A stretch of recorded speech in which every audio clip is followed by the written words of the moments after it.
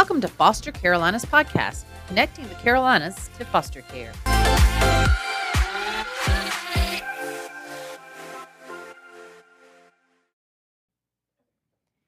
I am so excited about today's guest, but before we get to that, I do have to go over just a few opportunities that we have available, at least of these Carolinas.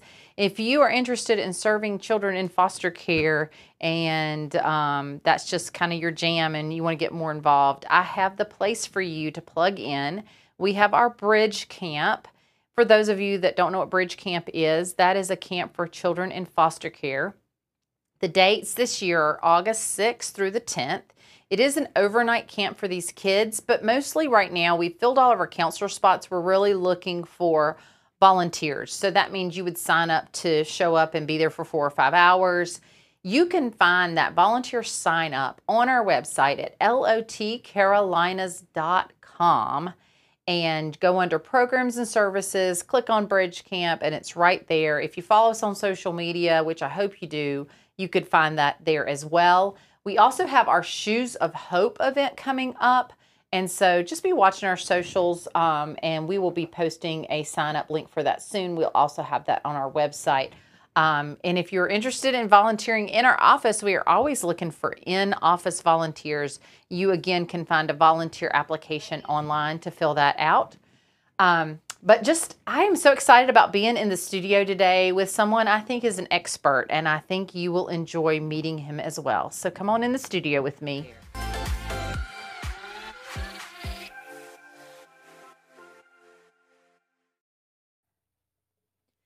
Well, welcome to today's podcast. I am so excited about our visitor today. It's Mr. Will Jones, right? Yep. And you're the CEO of Thompson Child and Family Focus. Yes, ma'am. Tell me just briefly, what is Thompson, and what do they do? It's okay. So Thompson has been around for about 135 years, predominantly in the Charlotte-Mecklenburg area, but have done different things in and out of South Carolina, in different communities in the state of North Carolina. But generally what we do is 3 things. We focus on early childhood education, family stability, which a lot of our foster care work lies underneath there, and I'll get there in a second, and then mental health services, both community mental health services and residential services for adolescents and children ages 5 to 12. Under family stability, what we've done over the last 3 years is grown our foster home continuum from about 27 foster homes, serving 27 children, to today about 275 foster homes from the beach to the mountains, serving about 275 children on any given day. And our goal is to be at 400 foster homes in the state of North Carolina in the next 16 to 18 months. Awesome. That's great. And today I invited you to specifically talk about a new teen foster care program that you have. And I have a huge heart for teens because we adopted our son. He came into our home at 18 and we adopted him at 19. And so I know that a lot of times we run into parents that want to be foster parents and they're like, we want 5 and younger. Yeah. But we have all these teenagers that need homes. And so just tell me a little bit about that, fostering a teen and what that might look like. Yeah, first of all, let's talk about fostering teens, right? Or even being a parent to a teen, since I have 5 children and 2 of them are past their teenage years into early adulthood. And now I have a 13-year-old, so I'm getting ready to deal with teens once again. I mean, there's a lot of life change for a teenager, which creates a lot of life change in the home and the family system. Mm-hmm. When you compound it with children that come into the foster care system, that they may have been in the system for a long time, so they may have come into the system at an earlier age, prior to being a teen. And they've have basically stayed in the system in different ways, shapes, or forms, possibly because of mental health issues or behavioral issues or instability in different ways. Now, they're teens that have actually grown up in the system at some level. And they come with a lot of, which we talked about kind of pre to the airing, a lot of what I call re-traumatization. Every time your worker changes, you could be re-traumatized. Every time you have a placement move, you could be re-traumatized. Many of them have siblings that are in the system or maybe even have aged out of the system at different times, or they don't live with and interact with the way a normal family system is structured. So that creates traumatization. And through that, their needs are exacerbated or heightened. Mm-hmm. And what we see at Thompson is a lot of times, one is, to your point, a lot of foster parents aren't interested in dealing with teenagers because of those different situations, puberty and other things that happen, and when you become a teenager, but also the inherent trauma that basically what we call it stacks. You stack in trauma on top of trauma, and so now you're seeing the behavior, but you're not going past the behavior to see the trauma. Why are they acting the way they're acting? What are we doing to kind of build resiliency and hope in them, and showing them that you can get past that trauma with the right supports? And a foster parent or foster family is part of that natural support system that could really help give them healing and hope. But it's a difficult situation. So let's go back. How long have you been doing this? I stopped counting, but right around 28 years, I've been in this world, predominantly in the not-for-profit human service space, but I started out in public sector.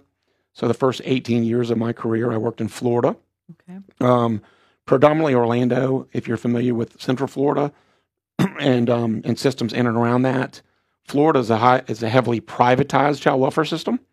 So we're here in the state of North Carolina, where DSS is actually provide protective services and even some foster care recruitment and support. In Florida, only private entities do those things. Oh, okay. All the way down to what somebody would say a DSS worker, that actually be a private agency worker supporting foster kids and foster families. Completely different than North Carolina, then. Yep, it's a completely different system. And through that, it has its own challenges. But in addition, it helps you, I think, be a little bit more well-rounded on how you approach the work. Now, being in North Carolina, for the last 9.5 years, I was traveling nationally for 5 of those 9, and I've been at Thompson for 4 years. I bring that vantage point to our work here to be able to see that how other states function, and what works in other communities in other states, and what doesn't work in other communities in other states, and how can we meld that into our work here in the Carolinas. Right. Well, so we're talking about a different teen foster care program. Yep. So this is not just you want to be a family foster. This is a very specific, and tell me, like, where did this come from and how is it different and all of that? Yeah. So, Thompson, we pride ourselves on being solution oriented. So as you can imagine, in our foster care programming, which has grown by 10 times in the last 3 years, which is amazing on its own, kudos to my team. I did almost nothing outside of say, go grow that because there's a need. But even today, we get about 90 calls a week, 30 per region. So our regions are split up into East, Central, and West. So we get about 30 calls every single week to our foster care program looking for placements. And as you can imagine, a lot of times we can't meet the need with our current continuum, even though it's grown. So we've been talking with community leaders through LME MCOs, partners, Cardinal, VIA, Alliance, and others, in addition to DSS leadership in different counties, and this ongoing issue and need around more resources for teens that's outside of a group environment is really needed. As you can imagine, I've talked about it. We do a lot of work with adolescents in a psychiatric residential treatment environment or a level 3 group home environment, but there's really something needed in the middle. Yeah. Before you go into a residential environment, but it's a little bit more intense than a therapeutic foster home environment. Okay. So one of the things that we did, we started looking and researching across the country about what exists out there that might be able to work here in the state of North Carolina, and we landed on this evidence-based model called Treatment Foster Care Oregon, and we said, how can we bring that to be a solution to a part of a challenge we're dealing with here in the state to bear? We started talking with a model developer, and then what we did is go out and talk to partner organizations, predominantly the LME MCOs, to say, here's a challenge you guys are facing in your systems. We'd like to help be a part of the solution, and we think this will work. Are you interested in partnering with us to invest into starting this model up? Here we are about 6 months later, and we have about $1.5 million of seed money. That's cool. Cobbled together by 3 LME MCOs, and we're going to launch this model hopefully sometime between October and December. We'll take our first child, maybe multiple children, and we'll be available in about 60 counties in the state of North Carolina when we go to full launch. Oh, that's awesome. So we think it's, a lot of things happen here locally, but sometimes you got to go out and seek what's working in other communities, other states, and try to bring it here because it doesn't exist here currently. And group homes are kind of going away in North Carolina, or at least that's the goal from the state. Is that what I've heard? I can't speak to the goal of the state, but I could tell you in the industry, there's been a long-standing goal to get away from residential programming. Most recently, we've actually started growing more residential programming at Thompson because there seems to be not enough beds to meet the current needs. We do understand that with Treatment Foster Care Oregon and enhanced growth in therapeutic foster care, that the need for those residential programs will wane. We want that to happen. So inherently, we believe that children are better off in a family system or a family-like setting. Unfortunately, right now, there's a need for both. So we're prepared to grow into residential services and then also scale those down as we build up more foster homes in family-like settings for our kids. So this teen foster care program is really more for those difficult teens that have experienced a lot of trauma that would normally be in a residential care facility. So how does that training look different? How does the support look different? If there's a foster parent or somebody thinking that might be for me, like what kind of support do they get from Thompson? Yeah, great question. And most of this is just baked into the model itself. So each team, so there's a support team, will service up to 10 children. Okay. And or 10 homes. So, and that's a team of 6. So 10 children will actually have a complete team of 6 working with them. Okay. So what does that look like from a foster parent perspective? First of all, it's an enhanced rate to help support some of the needs in the home. Okay. I want to be real clear. I've been doing this for a long time, and we understand that your rate doesn't even cover the cost of care for a kid. Right. But the enhanced rate does help with some of that. So it's $100 a day daily rate for the foster home, which is a lot more enhanced than therapeutic. In addition to that, the child will have an assigned therapist that will work with him and the foster parents. Okay. They also have kind of a QP level position that helps with skill building in the home, can give foster parent relief. They'll come in and work with the child one-on-one on any life skills or any skills that may need to be addressed in the home in conjunction with a foster parent. That sounds awesome. It's a skill building approach. In addition to that, there is, to your point, there is also, part of this model, which is interesting, we want to plan for discharge. That's been an ongoing thing for 28 years. Plan for discharge at intake. Well, how does that occur? It almost never occurs. This model requires it to occur. So part of the dynamic of the model is we've already identified at least one placement option post the model, post the foster care placement. So we also have an assigned therapist that will be working with maybe with a kinship care provider or a non-relative placement or even a relative placement to prepare them to transition the child back into their home or into their home as a step down. So this is never meant to be a long-term solution. Correct. Y'all have got a transition plan. You're working towards that, and you're trying to get this teen ready to be able to be in a normal home setting. Planning for permanency. That's absolutely, great. And it's not intended. Even though when you look at states that have implemented this at scale, and generally there's only been 2. They're doing this in other areas, but the state of Michigan and the state of Illinois have implemented this model at scale. Absolutely, the intent is not to fail up, as a phrase that's been used in the system here. It's to make sure that we're transitioning children, stepping them down into family-like setting or permanency options for them. So again, is that therapist that works with that family-like setting to prepare them for the child's trauma and how to deal with it and cope it, and build up and strengthen their system so they can receive that child when they work through the program is super critical, and a big plus in this model. So as you can imagine, generally speaking, a foster parent will probably receive some kind of either verbal or in-person connection with a member of that team daily. Okay. And probably would be able to visually see and interact with a member of that team probably 3 to 4 times a week. So it is an intensive support function. That's really cool. As far as the training goes, obviously we license using the MAP training or Deciding Together, more flexible training opportunities.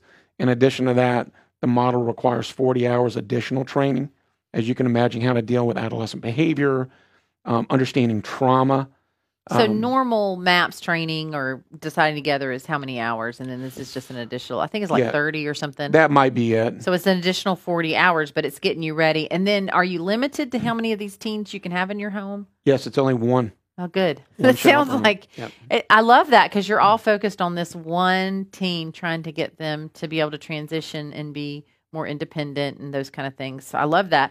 And we want to keep the model pure, right? So, I've seen this in several states, right? So you're at maybe you license for 2 or license for 1, and then you get a phone call, please take this kid. We're gonna depending on where your state you are, it's like, we're gonna approve an overcap or whatever you want to call them, or we want to increase your license to an additional 1. Please take this kid. What this program does is we want to be pure to the model. We want to do it with fidelity and rigor to make sure we get to the desired outcome for these young children. Mm-hmm. I love that. What is do you know what a success rate is looking like in these other states? I mean, it's different. Unfortunately, I didn't prepare the data, and I apologize for that. But one thing I do know, there's a couple things that are happening, is a lot more of these children without this intervention would go to higher levels of care. Mm-hmm. They'd linger in care longer. We know that for a fact. The data tells us that clearly. I don't know the numbers. In addition to that, what they're seeing on a long-term outcome perspective is there's a data point out there in foster care. A lot of children that has been exposed to the foster care system, actually as parents, unfortunately, get involved as a system as an adult with their children. Yeah. So there's a long-term outcome that's just been published that talks about how that's decreased immensely on the cohorts that have gone through this program model. So trying to get rid of that intergenerational abuse, neglect, or abandonment, or intergenerational system involvement is a big issue here as well. Okay. Well, that's exciting. And if people want to know about this training or more information, they should just go to your website. Yeah, www. I just added another W. I haven't finished my coffee. I apologize. Thompson, THOMPSON, CFF.org. And once you get to our website, we're marketing for just a few different things. One is community advocacy and support and donor engagement, as every not-for-profit is. But then you should see a plethora of opportunities to click a button to go to how do I foster, how do I get involved from a fostering perspective, and we'll link you right to our technology platform that gets you going there. And you may not be, people may not be ready for this teen foster care program, but you're always looking for normal family foster homes as well, correct? Absolutely. We believe that, I think a really good quality system, and I used to run child welfare systems in the state of Florida in different levels in different communities. We need about 4 or 5 quality foster homes, in my opinion, for every one child in care. Mm-hmm. So, yeah, absolutely. We're always looking to recruit people that want to open their arms and their doors and their families to children that need them, that have the right temperament to deal with them, that just really want to just love on them and care for them and look past their trauma, meet them where they are at, work with us to help stabilize behaviors, always. I think what we're trying to do is create several opportunities for people that want to foster to get engaged. So we have, to your point, we have traditional or basic foster care opportunities. Mm-hmm. Those are the ones that we're interested in 5 and under, or we want babies. Yeah. Well, come on. Mm-hmm. We want you. We want to love on you, and we want you to love on the children that we can place in your home. And then we have therapeutic. Yeah. And then we now have the teen specific. This is awesome. And do y'all walk them through adoption if that's part of that plan? Do y'all help with that as well? Yeah, we do. We're not an organization that does adoption services directly, but we definitely walk them through that process. If a child's rights have been terminated, we want to support our foster parents all the way through to the end, mm-hmm. To the permanency option for a child. And with adoption, the goal of adoption is not the permanency, right? That's the permanency goal. The goal of the permanency option for adoption is actually to the day the child is adopted. Right. And in many cases, we've seen this in a lot of our foster homes. They'll adopt and they'll continue to adopt, and we'll support that post-adoption mm-hmm. while they continue to foster. That's awesome. So, yeah, we walk hand in hand with them. We also look at, we also work with them in co-parenting to work with the biological parents, and if that's a viable permanency option for a child, depending on the situation. But we really pride ourselves at Thompson of being super supportive to the foster parent and being empathetic about what it means to be a foster parent and what it means to be a parent. Yes. So one of the things that we pride ourselves on is that we're constantly engaging our foster parents in satisfaction surveys and how's the support? Are you getting what you need? Does your worker respond to you when you need them to respond to you? Is leadership available to you? Are we blocking and tackling for you and the child in your home? And pleasantly surprised, our foster parent satisfaction ratings have been in the upper 90 percentile, 98 and above almost in every category for the last 12 months. That's awesome. So we do pride ourselves in being super supportive to foster parents. And I think that's a separator. So that's how we try to separate ourselves from other organizations that do our work. Well, I've heard a lot of good things, and I mean, we started in 2013, and I would hear about a family here and there with Thompson, but just here in the last year, it's like everybody's, oh yeah, we love Thompson. We just got licensed with Thompson. I'm like, this is great, and so I'm glad that we were able to meet. So tell me one good story. You got to have a good story about a youth. I'm such a bureaucrat. I got to think about it. I ask for stories and I hear about them. I think here's a great story, and this involves a person that's now on our board. It was a therapeutic foster placement for a young man that was 15, 16, highly traumatized, had a lot of behavioral issues, was behind educationally, and through, we use different evidence-based programs in our foster parent continuum. But I think this young man was interesting because the foster parents were really clear about what they wanted and what they didn't want for themselves and the child, which a lot of times there's that clarity doesn't exist. A lot of people foster to adopt. A lot of people foster to foster. Well, this specific foster home was really clear. It's like, we want to stand in the breach. We want to stand in the gap, and we want to foster. We do not want to adopt, but we want to help facilitate a long-term permanency option for any child that comes into our home. Almost to the point they bend over, as you can imagine, this with some of your homes, and it sounds like you've done this. They bend over backwards to work with this child to stabilize them, and this takes several years actually. I think he got there when he was 14, and right around his 16th birthday, they identified a potential adoptive placement in Wilmington, which is if you know the state of North Carolina, it's a long state, wide, not as much north and south, but definitely east and west, and where this foster family started to really begin a co-parenting journey with the pre-adoption family in the Wilmington area, all the way from Charlotte. Wow! And they were doing. I think that the success stories, the foster parent made it more successful than Thompson, the agency, right? So I think we did our part in supporting and supporting the needs, helping getting that child the services. Because not only do we do foster care, we also do mental health work. So we can wrap up a foster home or a child in a foster home with a plethora of different services to help them stabilize. So a lot of times what happened there is, and what happens in foster care, right? So child starts to act out. Maybe there was behavioral issues and it wasn't shared with the foster family. So maybe what they got and what they thought they were going to get were two different things. So they're like, ooh, this is more than what we thought we were going to get and what we can handle. So what we try to do with foster parents that we support is, let's keep an open line of communication. And if you feel that way, if there's a red flag come up with a child in your home, let us know early so we can really start placement stabilization work, really embed them into services. And what we hear a lot, and we've heard it at Thompson, we haven't arrived yet. I want to be real clear on that. We want to get better. We're playing golf, right? So we want to get better every day. Yeah. But some days we're not swinging the club too well. So in those days we're missing the mark, but we use those to get better. But a lot of times we hear different things like, well, I'm calling this worker, they're not responding. I've begged for services, I can't get services. And what we've done is build a robust continuum of services for children 0 to 18. There's no reason a foster parent shouldn't be able to get services, whether it be by us or a partner organization. And we take pride in that. So if a child needs services, we want to get them services, and we want to get that family services really quick because we understand the impact of a placement move or a placement disruption.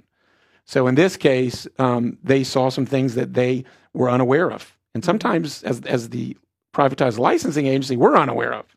And then as we start to dig into the paperwork or to the file, depending on how long a kid's been in the care, we identified, there's some trauma here that may or may not have been addressed. In most cases, we find it hasn't been fully addressed.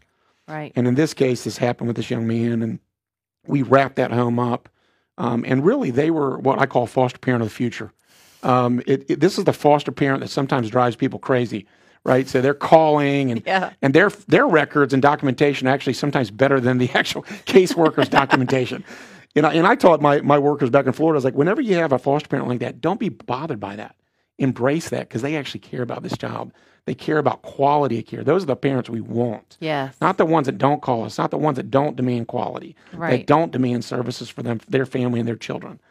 So that happened because of this foster parent. We did our part, but this foster parent was so adamant.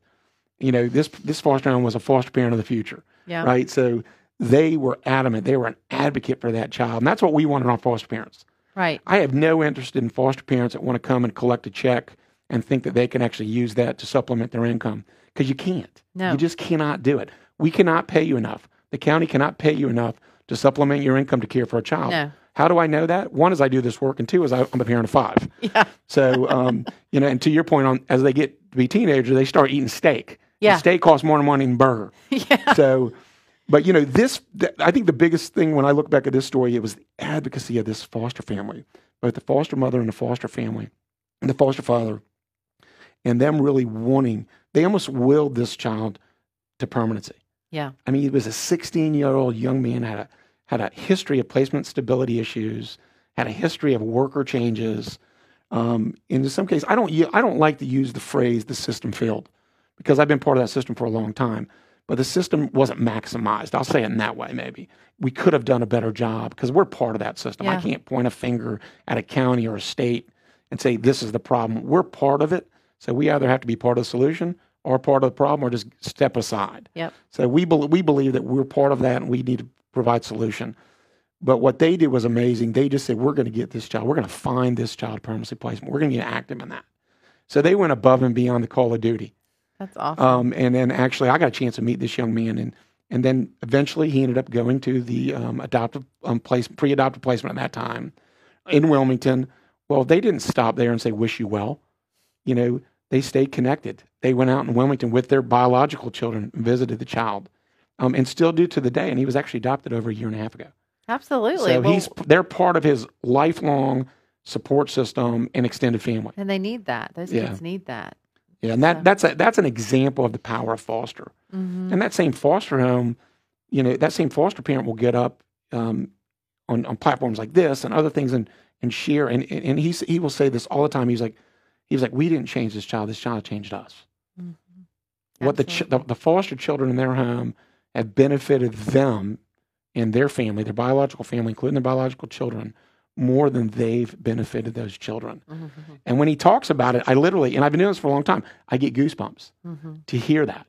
And I think that's another problem with foster care. There's this stigma, right? There's a stigma Right. of, oh, well, these kids are this, these kids are that. They're battered, they're bruised, they're traumatized. Absolutely. Mm-hmm. There's no doubt about that. Could you imagine? I told you the story before. I used to travel 220 nights a year, and I used to feel uncomfortable sleeping in a $350 a night hotel Mm-hmm. that was plush. Mm-hmm. Well, because it wasn't my home. Right. Imagine a child now. I'm not going to tell you how old I am. I'm in my 40s and almost to the 50s, but and I didn't feel comfortable. Imagine a 7-year-old child that was removed from their home quickly. I don't like to use the analogy. I hope to God that children aren't removed with garbage bags anymore. I know you guys do some different things to that, and if they are, the system needs to recalibrate, because that's not appropriate. And anything we can do to that to help with that, I want to help. But at the end of the day, the moment you remove them from that environment, you put them in a new environment, they're not going to be comfortable. Right. They're not going to sleep well at night. And that's where foster parents really need to stand in the breach and understand that they're coming with that. And if we could do a better job on the front end, these teenagers on the back end, one is there going to be less of them, and two, it's going to be more manageable. Absolutely.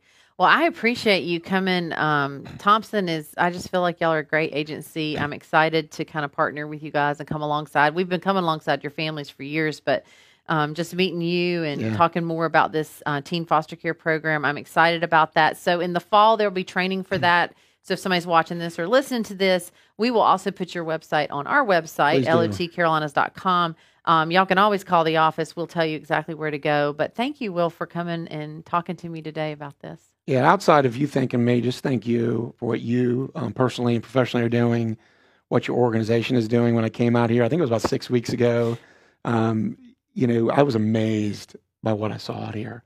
I mean, kudos to everything that you guys are doing to support foster children.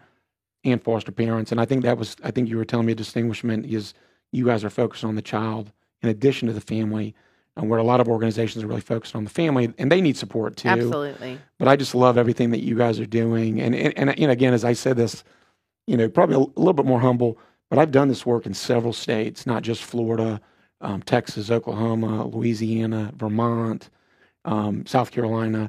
I mean, what you guys are doing is second to none, the quality of how you're doing it. So thank you guys for what you're doing to support not only organizations like us, but the children and the families. And I said it's in some way, it's a shame that you guys exist because, right? Because we should be, the system, if it's calibrated correctly, should be able to do all that. As an agency that does this, we should do all that. But just know that we're super appreciative of what you guys are doing and that you're walking side by side with us to support these children and the foster homes. Well, thank you. But thanks for coming, and I'm sure we'll be seeing more of each other and along this journey. So thanks for being here. Yeah, I hope to. Thank you so much. All right. Thank you for joining us for Foster Carolinas. And now, guys, come on. Everybody can do something for kids in foster care. What is your something?